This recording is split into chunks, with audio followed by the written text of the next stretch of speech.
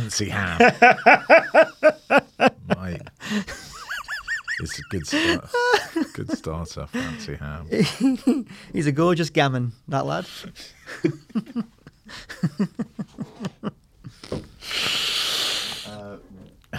We are recording, so when you're ready.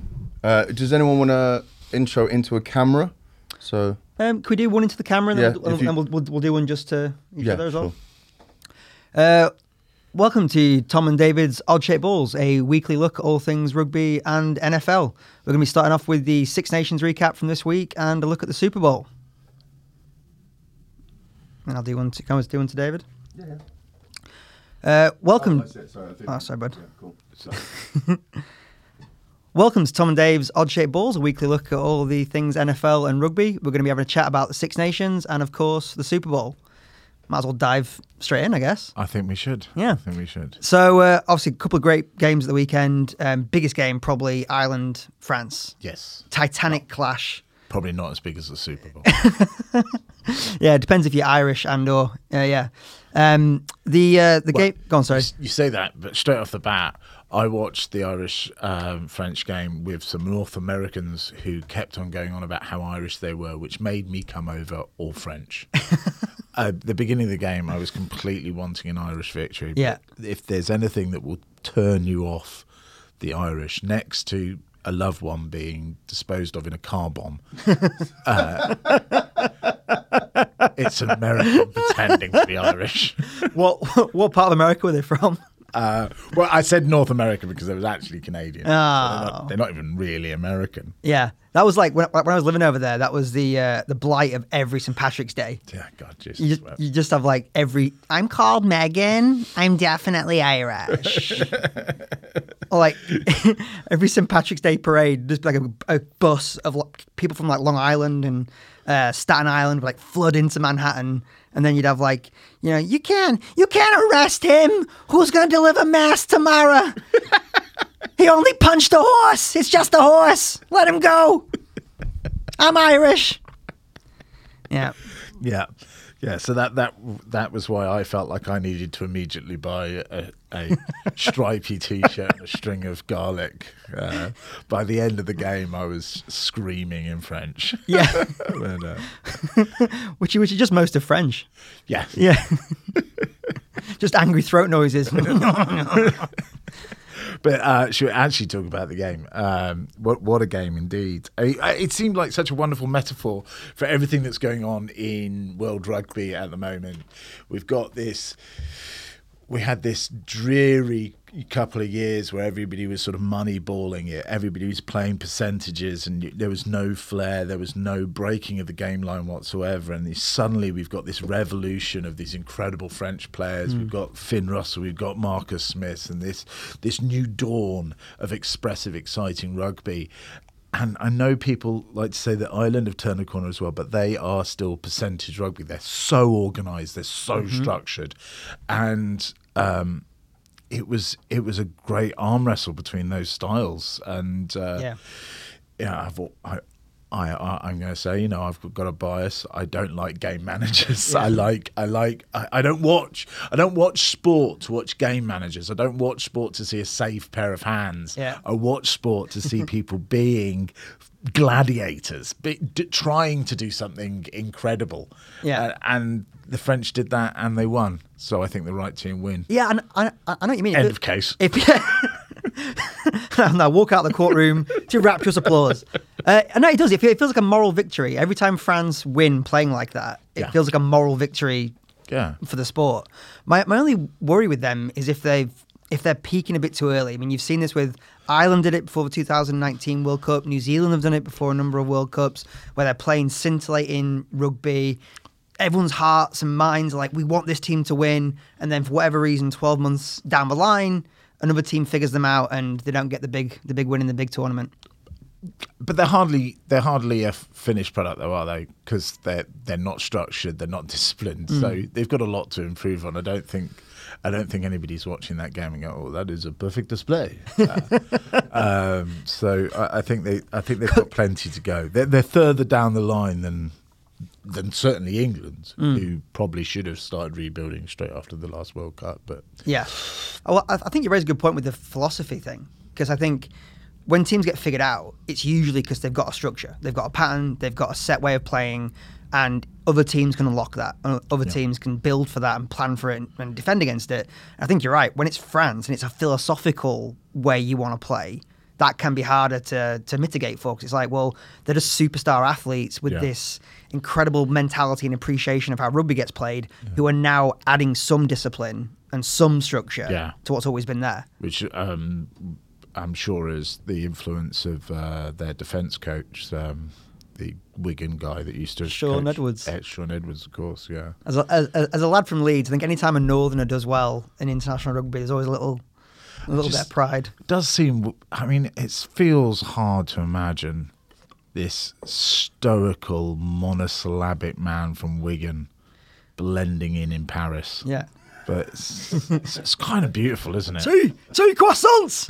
Here! I'll have 2 beers! I'll have one of those French pastries you do. Yeah. Have you not got any gravy with that?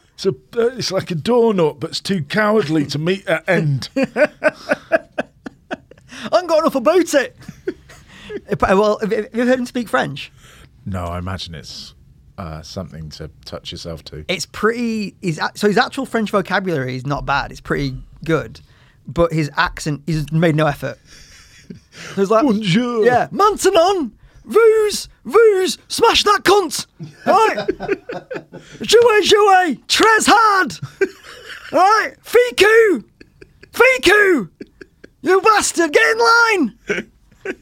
It's amazing. But the players love him, because apparently what it forces him to do is, because he can't speak much French, he only uses like 4 or 5 words in training. Right. So they don't have these long philosophical conversations about structure and pattern, and it's like, you up, hit him, don't stand too far from him, batter that one. I mean, I think you need more of it. I mean, talking about the structure being figured out, I mean, that was really the problem I thought with England. I definitely owned the Owen Farrell years, because they always wanted to start in exactly the same way. They wanted to force a line out and then score a try early doors.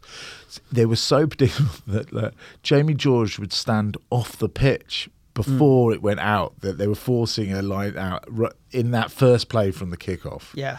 And then Wales sort of cracked the code. And then England went, oh, taking our toy away now. Yeah. What are we going to do now? Because it's like if you play me at chess, I know a checkmate in 3 moves, but I know no other chess. Yeah. So if you stop that checkmate in 3 move, either because you know what I'm doing or by accident, I have nothing else. Yeah, and then you'd see, and Owen Farrell typified this like sense of like, well, it's not fair. Yes, yeah. You can't take my toy. Yeah, it's my toy. Yeah, that really. Yeah, he gets very upset, doesn't he? Yeah, and I think you're absolutely right with the French mentality, because like what they have added, and Sean Edwards is a big part of it. But what you hear coming out of that camp is that actually Rafael Ibanez is a big emotional part of what's made that team tougher. His influence, like bringing that sort of Wasps winning mentality, is what's allowed the French players to, I guess, import some of that anglicised grit or practicality, let's say, and translate that into a Gallic. You know, we can still do this in a fun way. We can still do this in a way that makes us happy. That makes us feel like we're still France. Yes, and they've got to keep on, because you don't want them changing, do you? No. I mean, any sports team throughout history that's won a lot of things has acquired glory hunters, and whether it be Manchester United in the 90s or the Rays of even England in the early 2000s with Johnny Wilkinson and stuff, and you start seeing more jerseys around town. This has not happened for Saracens because they're dull. Yeah. It doesn't matter how much you win if the games will literally put you in a coma. Yeah. It's, so France, please don't go change. No. It's like Saracens always remind me of that Mitchell and Webb sketch with the German soldiers on the barricades and like, are we the baddies? We dress in black. Everyone hates us. Are we the... We've got a skull and... if Saracens peeled their badge back and there was a skull and crossbones underneath it, Saracens aren't charismatic enough to be Nazis. Say what you will. Say what you will about the SS. Yeah. They can't pull off a jackboot. There isn't one member of the Nazi party who is as poorly dressed as Owen Farrell. Or as dull at a dinner party. Yeah, definitely. You get a lot more value out of Goebbels. At least he had some ideas. Come on, Owen. Give me something to bounce off. Just a little bit of anti-Semitism. Someone to bounce off. How about me forehead? Okay, Owen. Good. All right. Is it winding up? Last bit of Beaujolais finished, is it? Come on. Just a little bit more about the actual game. I don't think Ireland missed Sexton. I don't think it had anything to do with the results. Interesting. Tell me more. Well, I just don't feel that.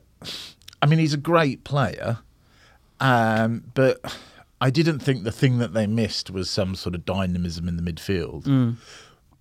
I mean, I am saying that they lack flair, but I don't think Sexton's a controller, isn't he? You know, and sometimes, I mean, Ireland do tend to go as his emotional boiling point goes. And if he starts to lose his cool, then the whole sort of the beautiful structure that we're talking about, the fact that they are the most organised, the most structured side in world rugby, falls apart. And they didn't have that pressure valve there. So I'm not saying he's not better. He is a great player, but I don't think it was him missing him that I think you used the right word there. I think he's the emotional, more than the tactician, he's the emotional heartbeat of that team. And I think maybe something it actually reveals is other players not being as ready or as willing to step up into that role. So you saw like James Ryan when they had that decision late to go for the corner or 3 points. You feel like if Johnny Sexton was on the pitch, whatever decision he made, it would have made it like that. It would have been like, we're doing this, get behind it, this is what we're doing.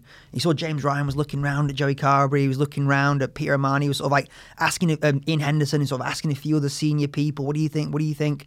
And you wonder if in moments like that, you want someone on the pitch who's just going to be like, lads, we're doing this, right or wrong, get after it, get behind me, we're doing it. Maybe that's what it gives them more than... Nothing instills confidence in the red mist of battle of, I don't know, what do you think? Yeah, just, lads, take 5. Can we take 5 now? I'll have a quick chat. If you could all put your answers on a little piece of paper and we'll put it in a hat. Yeah, a wee hat. We'll have it in a hat. And Ian, what do you reckon? We'll come out after. Yeah, no. When the axes are flying, that's not what you want to hear. No. So I agree. I think he's emotional. That's how you write a sitcom. Yeah. It's not how you take a castle on the top of a hill. Well, the castle on top of a hill would be a good name for a sitcom. Coming this winter on RTE, James Ryan takes the castle. I think Sexton's emotional impact. But again, I feel like they haven't moved on from that. And I think it's something that England is struggling with Owen Farrell as well, is like when you give someone that much control over a team and when they're not there, their absence is... Well, I don't think England have really beat Owen Farrell. I think the one that they haven't ever been able to work out a contingency for is Manu Tuilalangi, because they've got all these other... they've tried some ridiculous... They quoted it during the game, that they've had something like 32 centre partnerships since the World Cup final, which is just mental, and not. I don't think one of them, apart from Manu Tuilalangi, is a game line passer, somebody who actually breaks the game line. I mean, you can't find any footage of Owen Farrell ever breaking the game line. He because he's a fly half at heart. He's not, I mean, he's a big lump of a guy, but he doesn't really ever beat anybody for speed. Ever beat anybody for speed. And rarely beats anybody for power. So he's just a second fly half. And Slade is kind of in that mould as well, although he's got a little bit faster of foot. And they just, despite the fact that they've constantly had to live without Manu, they still don't have a plan, which is weird.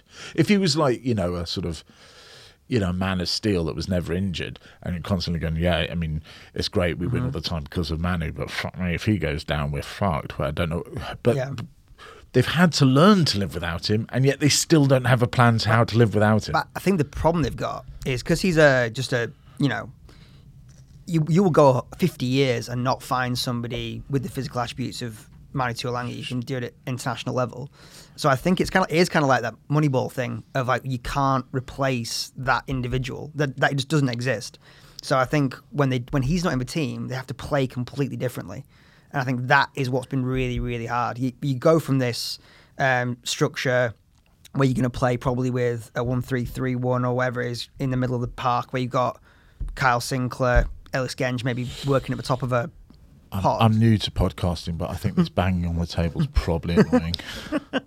Also measuring out the pitch. Oh, well done. With my with my tiny hands.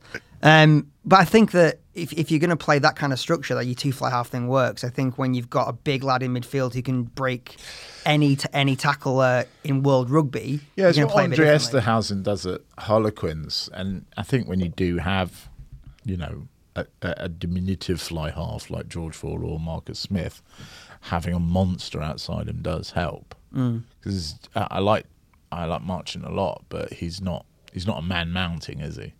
No, but I mean, obviously Esterhazen's played that role for Quins and done a fantastic job. But again, he's a guy with like a pretty unique physical skill set, and I think when he goes down, Quins find it pretty hard to replace someone like that. Yeah. It's hard to coach size, isn't it? Yeah. Right, this week in training, what we're going to do is make all of you bigger. Steve Hansen said that about the All Blacks. He got asked about what was one of the keys to their success, and he sort of gave a pretty philosophical answer about culture of rugby, and he's like, yeah, but also we just have a lot of big blokes.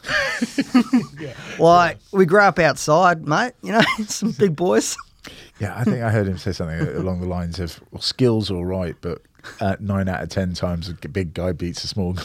Yeah. It's kind of, Yeah. I mean, that's kind of always been the problem. I mean, George Ford, no one, maybe bar Finn Russell, reads the game better than George Ford, but you always have to put another player next to him.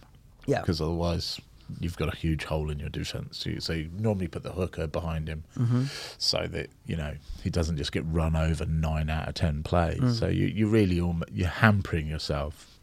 But, the sort of, I mean, no one ever clattered people in the same way as Johnny Wilkinson, but you got that damn big a role where a fly half and a physical presence is pretty rare, and especially that, and when they do tend to be that Johnny Wilkinson damn big a type, then they don't tend to have that maverick magician quality of a Marcus Smith.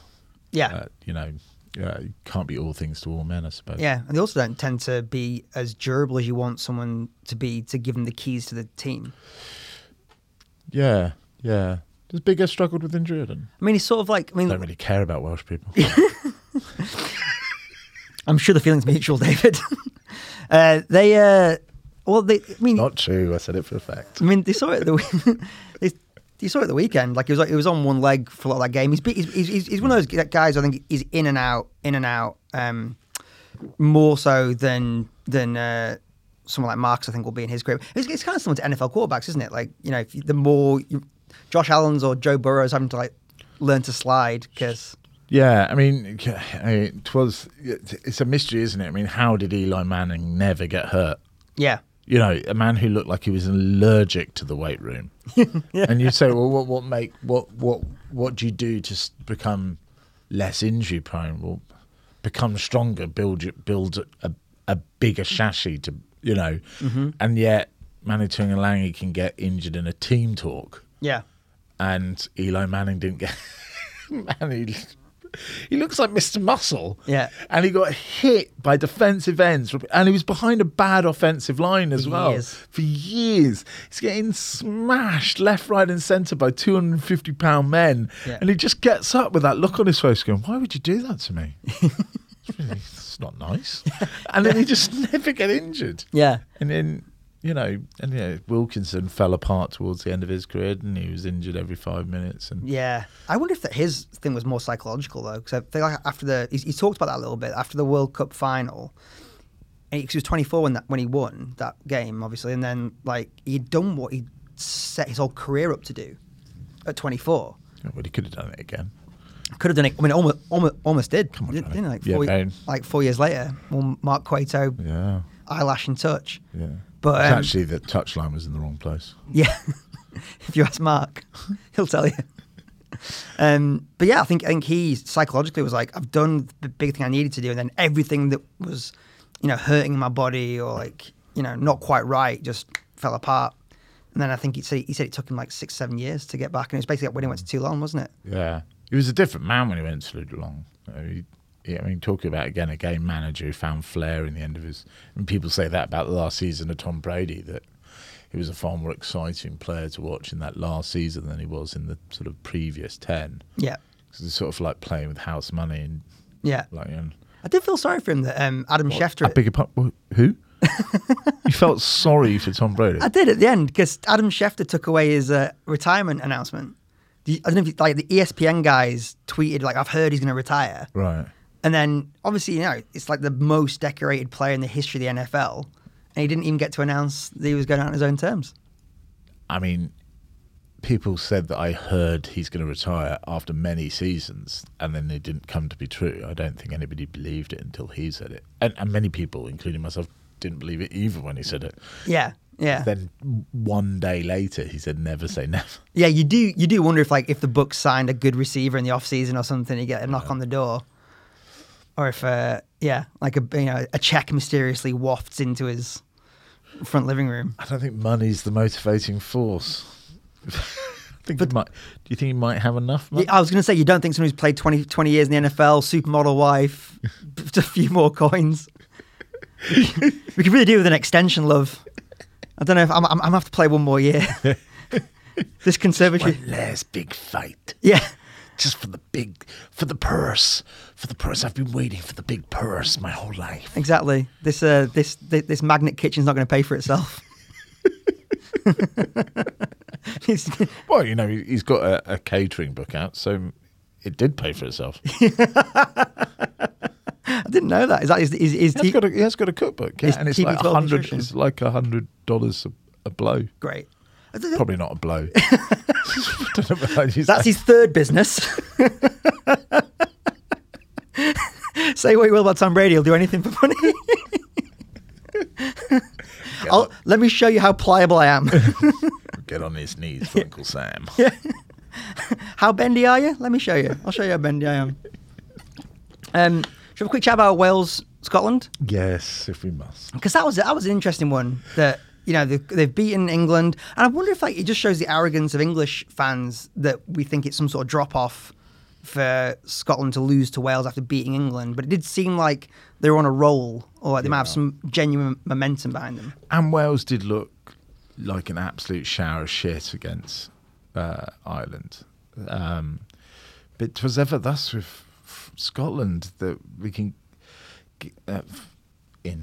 I say we, after criticising Americans for saying Irish. I was born in Scotland. But I was very split down the middle because both my parents were English. Normally, I would support Scotland because of being the underdog.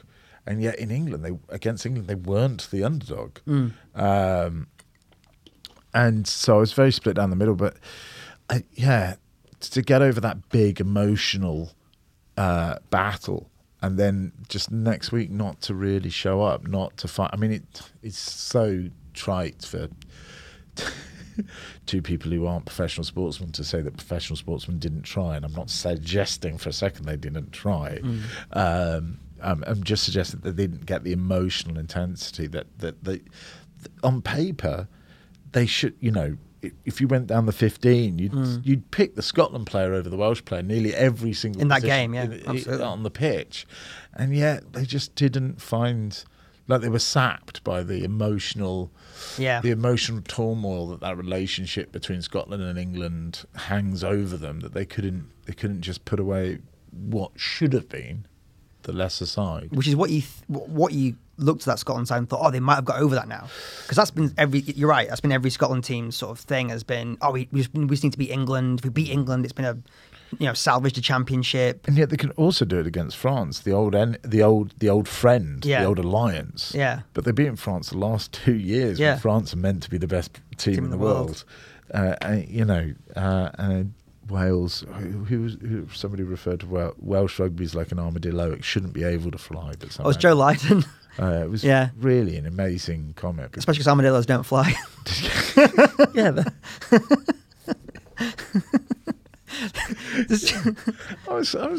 We've got to stop giving these ex-Wigan rugby league players positions of prominence. You just imagine in a press conference, armadillos don't fly. It's like an armadillo. Is it, Joe? Are you sure? You ever seen an armadillo, Joe? No, it's like one of them big stripy things. You've seen them. Down the pier, you ride them. Go back at armadillo. No, Joe. It's just... They always are more than the sum total of their parts, and I wish Scotland would find out how to do that.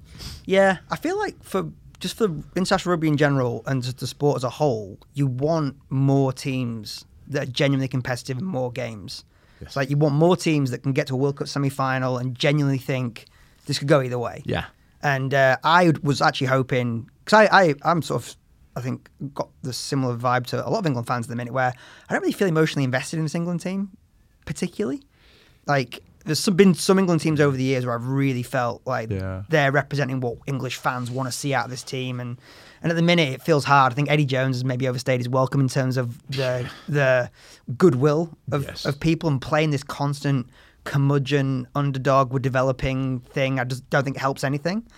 So I think I was quite keen to see Scotland kick on and actually develop into a competitive side that isn't psyched to beat England, but is actually like, we have our own ambitions. Yeah, and you're right about Eddie Jones. It's become very tiresome, hasn't it? That he will just move the goalposts whenever you'd say 18 months ago, you guys are a very boring side. I guess I don't think the audience care as long as they win, and then a year later you go, oh, we keep on losing, mate. Go, well, we're building something, mate. We're building a new, exciting way to play. You're either one or the other. You're either money-balling it for victories, regardless how boring you are, or you're an exciting, cavalier team. You can't be both, depending on the results on that day. And you're right. I think he has worn out his goodwill, and but I'm excited for these new guys. I'm biased because of my roots with Harlequins, but to see Marcus Smith and Dunbran and Merchant come through, and Liners looks like he's knocking on the door. So I think there's a lot of very exciting young players, and some of them aren't even playing for Harlequins. Other Rafi Quirk is the only one I can think of.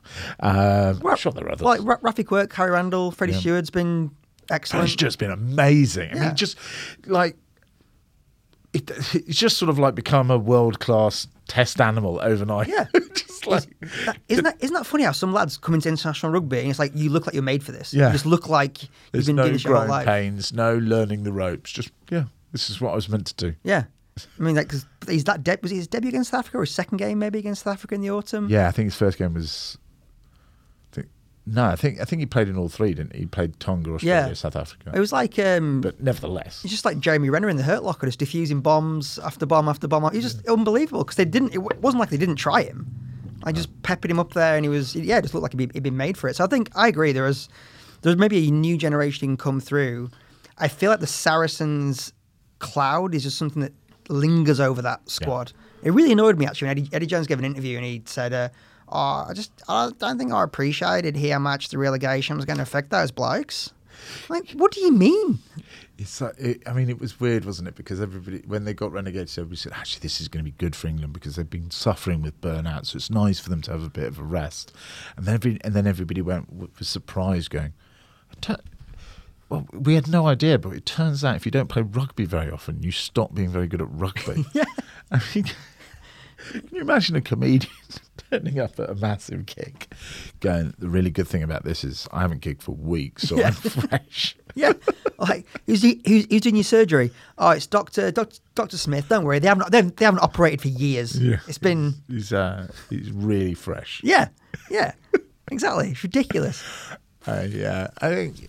Yeah, those Saracen boys were absolute warriors for years, but well, I was thinking times change. It was the arrogance that, in a good way, that the arrogance they carried from winning so much at domestic level, I think, carried over into the international team, and they were the core of that mentality that 2016 to 2019 team had. Yeah.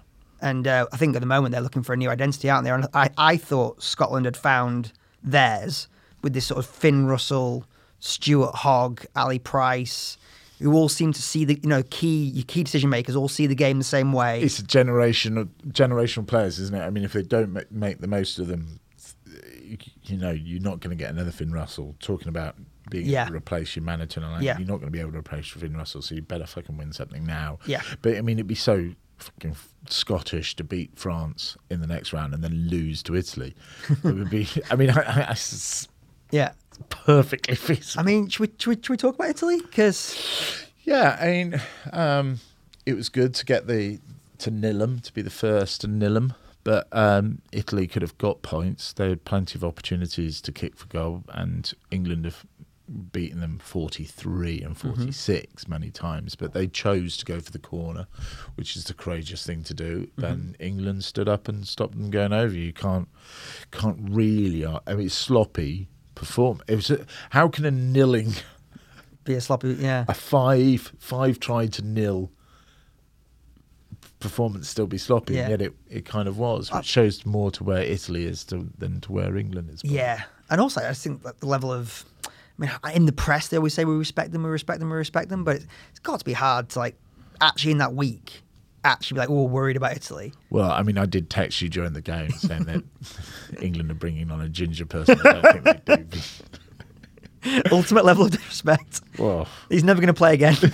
He's just there for that game. Such a horrible thing to do to Italy. Yeah, bringing on an aggressively ginger second row, was he? No, he was playing at 6. I think 6. He'd come on for just an aggressively ginger mutant just to come off the bench. Chisholm, first ever. It was his debut, wasn't it? Yeah, good for him. Good for him. Good for him. Well done. Well done, Chizzo. I mean, look what he's achieved despite everything. Yeah. All the limitations put on him. Genetic limitations he faces. For the 6'4" perfect athlete. Yeah. With ginger hair. That's like one of those would you rathers. Would you rather be athletic, perfect specimen? And ginger. Or blonde. Yeah. But never a professional athlete. Slightly pear-shaped, blonde. Yeah. There isn't much to say really about those Italy games. I think maybe it's something we can come back to in a future episode about just what Italy's place is in the championship, because you wonder, I would love to see the IRB, or World Rugby as it is now, just invest really heavily in Italy, maybe like Samoa, Tonga, and America, and just try and, if you're going to pick 3 teams in World Rugby, just to lift the standard and be like, these teams need to be competitive. It's not about generating an opportunity for Georgia to come in or for Canada to come in. It's no, just pick the 3 or 4. Well, I think a second tier to have some more money and exposure, for the second tier to be on a terrestrial side, that would be. I mean, Romania used to be a very good side. We used to play Romania in every autumn internationals, and it. I mean, it got silly towards the end. There was some 70, I think, when. It was even a 100-pointer, I think, at one stage. Maybe. I mean, it was Jason Robinson's debut, and he scored 4 tries against Romania. So it did get silly towards the end, but there was a time when Romania looked like they were going to be the 6th member of the Six Nations. And if you do, again, if you don't put people on television, if you don't give them money, if you don't give them, so if there was a second tier that got exposure and was on television and we watched it, and and then playing for those sides, dare I say it, Dan Luger may have played for his native Croatia rather than England. Probably not. Potentially stretching the point. Yeah. But I think professionalism has left so many of those teams behind. I think in the 90s, the world. Canada. Yeah, Canada is another great example. I think in the early 90s, because I remember the World Cup in 1991, I was 5 or 6, 7. And one of the games was at our Otley Rugby Club where I grew up, and it was USA, Italy. Right. And it was good. And it wasn't the standard wasn't that different to the rest of the big nations. Now, I think that is definitely because the other nations have improved so much under professionalism. Yeah. It's like a compounding effect. Every year you get more money, more investment, you look at more details of the game, the gap just gets wider and wider and wider. And I think Scotland suffered from that for a long time. And I think that's why their investment plan has worked really well for them. I would just love to see someone try and do something similar with a few of these tier 2 nations, because otherwise, what's the point? What's the point in everyone just being like, "That's a win at the weekend for us"? Yeah.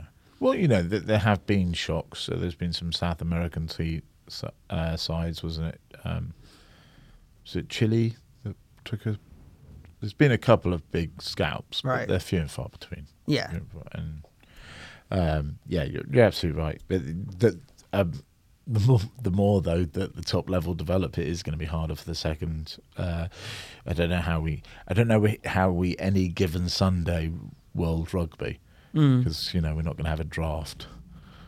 No, you're not going to have a draft. But I think you could just say, like, right, we've been quite single-minded about it. You're going to get a load of money. You're going to get a load of money. You're going to get a load of money.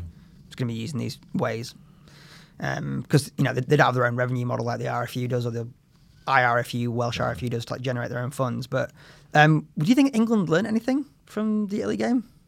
I think it's just more time in the saddle for Marcus Smith and the new combinations and them growing in confidence and ready for more of the same. I think we'll see coming up against Wales. Yeah. Are Wales the real deal? Oof. Are Wales the team that they played against Scotland? Well, you mentioned riding emotional waves from sort of the Scotland team maybe peaked playing England, then came into a dip. Yeah. You would think Wales are going to be riding high going into that game. Yeah. And England have been able to lose against Wales regardless of Wales' form elsewhere for the last decade. Yeah. So, and there's rumours as well, like Jonathan Davis might be back in that team.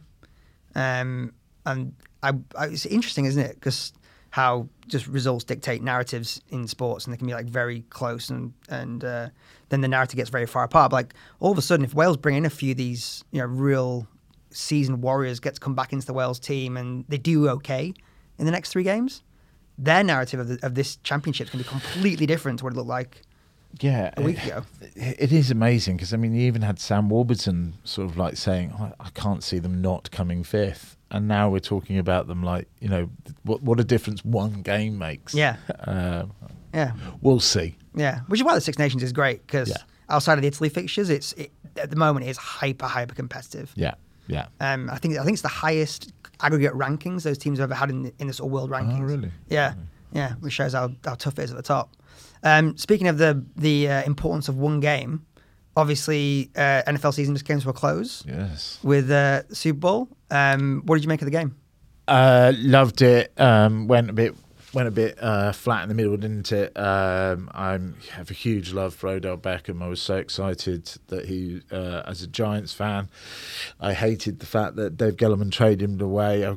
I was so pleased that he found a new home and scored a touchdown in the Super Bowl. Then his knee blew out, and then after that, the Rams looked like they lost ideas. They didn't know like the one. I mean, he wasn't exactly then. He's never been their number one receiver. Always Cooper Kupp has been that, but they really did look like they went flat. And Cincinnati Bengals are just the fairy tale of fairy tales, aren't they? And what's so interesting with American football, with the every given Sunday, the fact that they've got a draft, the fact that they've got a salary cap, and everybody's meant to have the same resources, that you still manage to have pile-on teams. So in the NBA and in soccer, if you get a Russian oligarchy comes in and buys Chelsea, and then they buy all the top players in the world like they did in the late 90s, and now everybody's going for that model of the foreign money just buying players. And you can't do that in the NFL, and yet the Rams managed to build an all-star Globetrotters team of great players impossible not to love. Yeah. Donald. Von Miller. Well, and here's the thing. The two heartbeats of the Cooper Kupp and Donald, the only two that were drafted. Yeah. Everybody else, from the quarterback to Von Miller, everyone to Odell Beckham, they're all trades. Yep. But the two people who the MVP was between Donald and Cooper Kupp, and it's probably only not Donald because they probably got their votes in before the final play of the game. Yeah, and he iced that game. Yeah. And you hear like Sean McVay called that on the sideline. Yes. Yeah. And he's like, Aaron's going to ice this for us. He's going to do it. He's going to do it. And that is such an admirable quality, I think, in any sports person, where like you are expected to deliver in a moment, and you do. Yeah. And there's all kinds of pressure on you, and everyone's like, "This is why you get paid. It all comes down to this," and then you just deliver the thing that everyone needs you to, despite the fact that everyone knows you're being asked to. And the opposition knows that you're about to do it. Yeah. Well, sort of like when they're evaluating wingers, I mean, this is going way back, talking about the difference between when that 2003 World Cup winning England side, you've got your Ben Cohen in the sort of almost Jonah Lumu model of, you know what he's going to do, but best of luck trying to stop him. And then on the other wing, you've got your Jason Robinson of, you have no idea what he's going to do. If you could get hold of him, you could stop him very easily, but best of luck trying to get hold of him. And those different types of attack, and quite often if, people, the fact that people know your style, your gameplay, they know which foot you lift off, and he still can't Still stop does it. them. Yeah. I remember doing because Jason Robinson's from Leeds, and we were doing a skills clinic. I know. It's always podcasts. It's just lionising Northerners. I'm going to do another podcast about books, so I don't have to talk about quite as many Northerners. Yeah. No chance of books and Northerners being mentioned in the same sentence. But we did like it was like a skills clinic-y thing, and he said to this like 16-year-old lad who's one of the guys who we're training with, like, he wants to try and tackle him, and he was like, all right, I'm going to go off my left foot in this like 5-meter area. Told the kid what he was going to do, and then in this like little 5-meter challenge, like bang, bang, bang, gone. It's up close and personal. It was like a magic trick. Yeah, it was so impressive. But I think you're right. I think when you have guys like Aaron Donald, the guys like Von Miller, Cooper Kupp, where they have this skill set that is so dominant and they're performing at such a high level, it has become impossible for people to stop them, defend them. And familiarity breeds contempt. You almost you expect them to do it every week. You know, you expect Cooper Kupp to get you 3 touchdown grabs in the end zone, and he was drafted in 2016, something like that. Yeah. So they're great. I mean, do you think Donald's going to retire? I don't think so. Do you? I don't. No. But there seems to be a lot of talk about it, doesn't there? Yeah. But I mean, you wonder if like you're going to hear things eventually, like how badly his body's beat up and stuff, and you don't know how he's being held together, and I feel like that team has a very small window. It only needs 1 or 2 of them to retire, and everybody else will run for the hills because they've got no draft picks for the next 5 years. They've got nothing. They've mortgaged everything, so they've got to do it. If I think that they've got to get the band back together to try it again. Yeah, one Super Bowl almost doesn't feel enough for what they've built. Well, I think it's interesting, I reckon, because the Patriots are such a massive outlier in terms of what is possible in the NFL. Most teams, it's so hard to get back to one. So hard. Like Aaron Rodgers has been to 1, and he won it. And Green Bay have had a lot of like 12 and 13 win seasons, and he's never managed to get. Drew Brees only won 1. Yeah. Peyton Manning won 1, and then like basically his defense won him another one. Yeah. So I think there's a lot of logic in the LA organization saying like we just need to get 1 on the board. To reinvigorate football in Los Angeles, to validate what we've built, to validate how we want to play the game, to attract people in the future. We need to get 1, and then we'll figure out what's next after that. Because you're right, the next 5 years they're fucked. Yeah. Draft-wise. Yeah. Well, and on the other side, you've got completely different sort of set of scenarios, because you've got Cincinnati, who are not the perfect team, not the full all-stars. There's so much wrong there, but they've just got these 2 guys on their rocket contract. That's not what I mean, is it? Their rookie contract. Oh, yeah. I'd love to see a rocket contract. I want my rocket contract. That sounds like Tom Brady's 4th porno. Call back. Well done. Who's a good boy? So they've got those 2 guys on their rookie contract. They're not costing them any money. They can if their offensive line could just not be absolute horseshit. It doesn't have to become the strength of the team. Just not be an utter revolving door. Because if they let that, continue, Joe Burrow is going to have a very short, not just career, but life. Yeah. Yeah. You're not just endangering my ability to earn, you're endangering my ability to have grandchildren. Yes. Yeah. So, yeah, I mean, if they can build around them, they've got a decade of, but if. Yeah, because you wonder, because their front office is terrible. Historically speaking, yeah. Like, they still don't have an indoor practice facility. No. It's like they don't. It's like every other team has they these. Had to go and ask the local university if they could practice because they didn't. Yeah, and there's because there was a big joke on Twitter during the game because I think they had a live broadcast in the Bengals stadium. Right. And the owner of the Bengals obviously was at SoFi watching the game live, and they kept putting these memes together of like, why are all the lights on back at the stadium? Who's paying for that? Is that us? I'm not paying for it. I'm here. I don't want to. Right.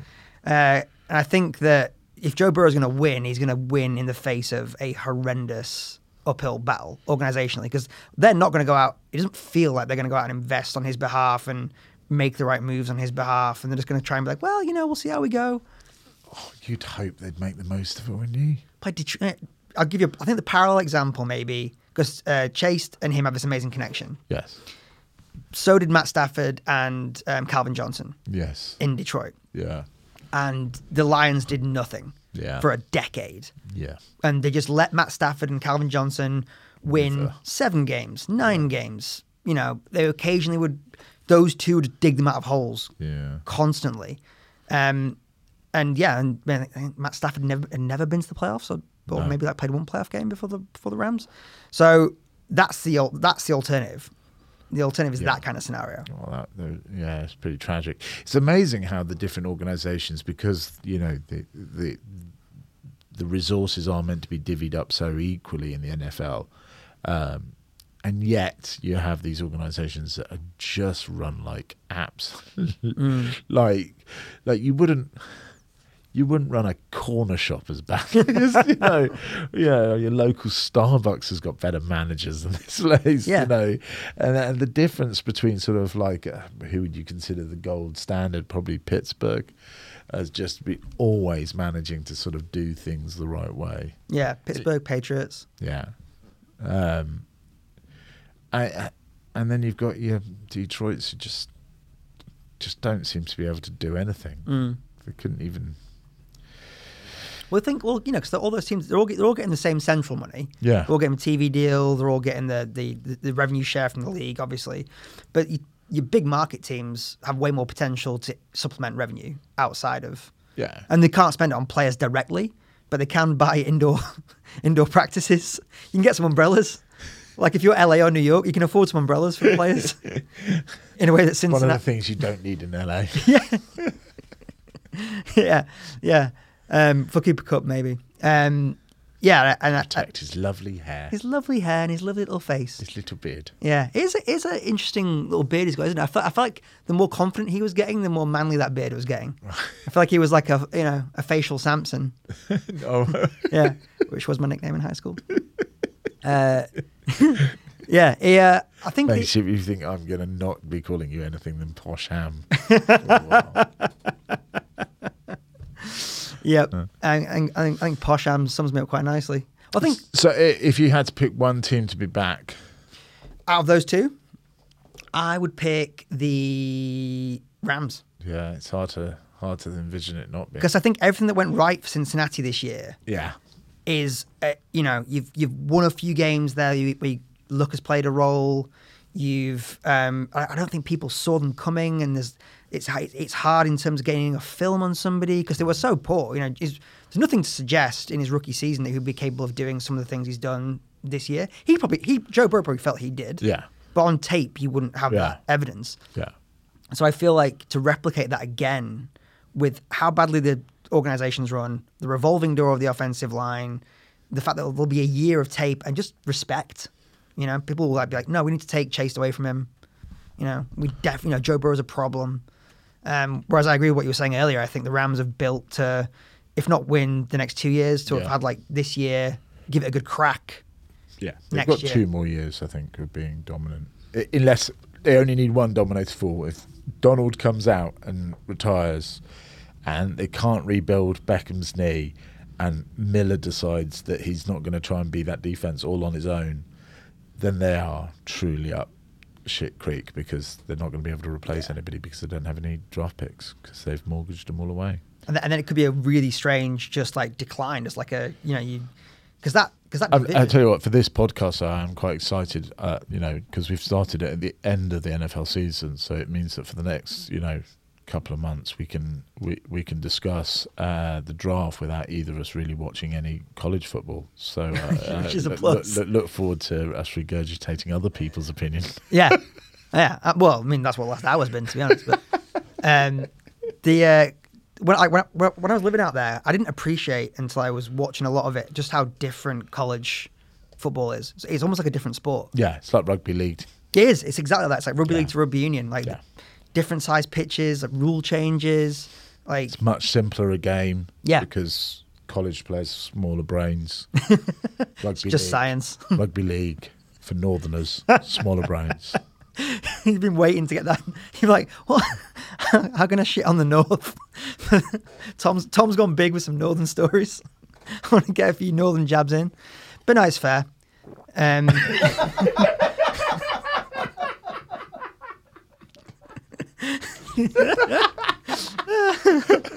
Why do you think I left?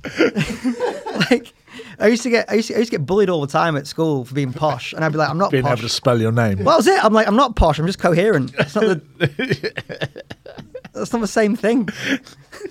Being able to spell under pressure. I can't do that.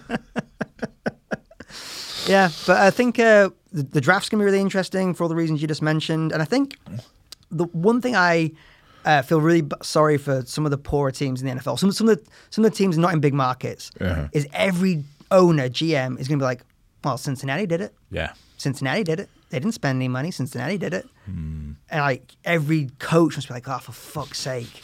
I'm just going to hear that for the next 2 years. Yeah, yeah. Until it's proven that Joe Burrow, needs legs to walk on. Yeah, yeah. And maybe should have spent some money on an offensive line at some point. Yeah, that's definitely true. He's not going to last behind that. So. Do you think who else could be coming back to the Super Bowl? I think Chiefs and Bills, I don't see going anywhere.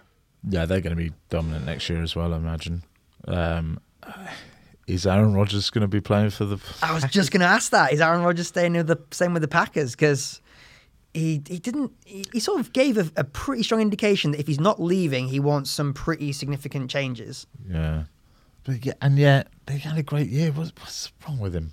What is wrong with him? Well, also, like, them losing to San Francisco wasn't like he played amazingly and the team let him down. No. Like, he had the whole team didn't show up. Yeah. And he had some like bonehead missing open throws to convert third downs, like not taking check down reads. I mean, talking like I've ever thrown a football in my life, but like it wasn't stuff where you would say Aaron's putting the team on his back and people just aren't stepping up for him. No, not this year. Last year, but not this year. No, yeah. No. He's such a character change, because I remember when he won this first Super Bowl, his only Super Bowl, and when he went on chat shows, he seemed like the most level. He seemed like a good guy as well, in comparison to the sort of psychopath Tom Brady. He seemed like, this guy's really good at American football, and he's not a cunt. Mm-hmm. And now that seems to not be the truth anymore. Cunt factor has increased. Yeah, significantly. Maybe we should call the podcast that. Cunt factor. Yeah. just picture Simon Cowell's mouth flapping. So we. Well, how would you grade this first outing for us? I would say it's been high on chemistry, low on preparation. Do you think we probably went about 8 and 9? Yeah, sure. Why not? Let's try. I'm a positive, optimistic guy, David. You know me. Let's go for 9 and 8 next week. Great. Cool. Yeah. Perfect. Right. We can probably bring it to a close right there then. Any final words? Yeah. I sincerely hope England do well against Wales. Although I think Wales is going to beat England. Oh. That's my prediction for that game. Do you have a prediction for Scotland's next game? We've got France, haven't we? Mm-hmm. I'm going to say Scotland are going to win. Yeah? Yeah, because no one else would. All right. We'll come back next week. We'll see if we got it right. Cheers, everybody. Thank you. I think Ireland will beat Italy.